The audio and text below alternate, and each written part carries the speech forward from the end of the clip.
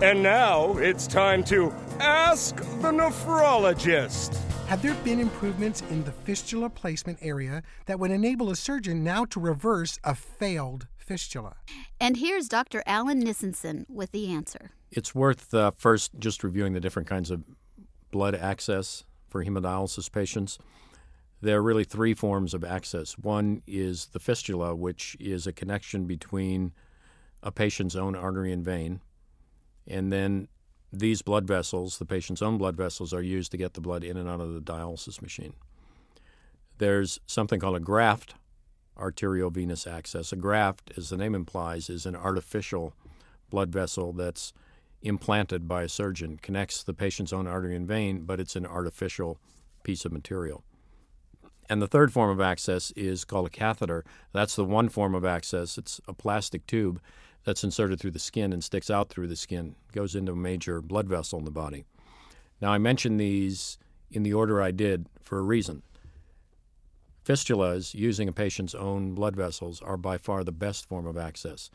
They last the longest, they clog up the least frequently, and they get the fewest numbers of infections. So they by far are the most desirable form of access.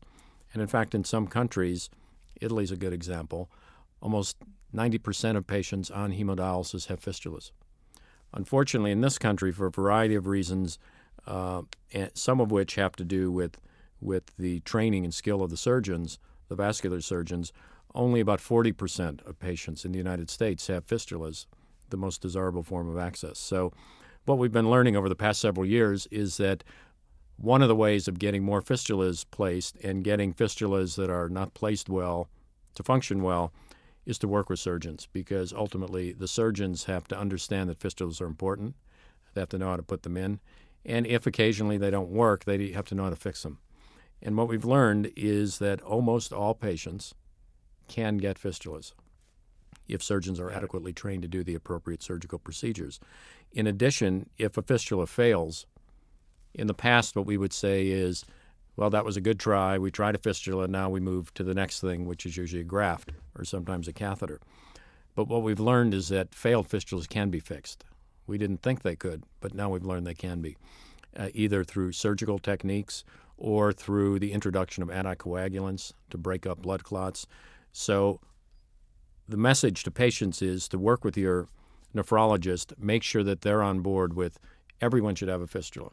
And even if you don't have a fistula now, if whatever access you have fails, make sure the nephrologist knows that you can still have a fistula. Fistula isn't something you can only have right at the beginning and then never again.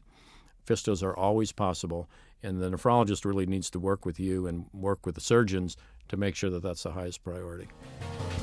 The Ask the Nephrologist segment of this program is intended for informational purposes only. It is not intended to be a substitute for professional medical advice, diagnosis, or treatment from your physician.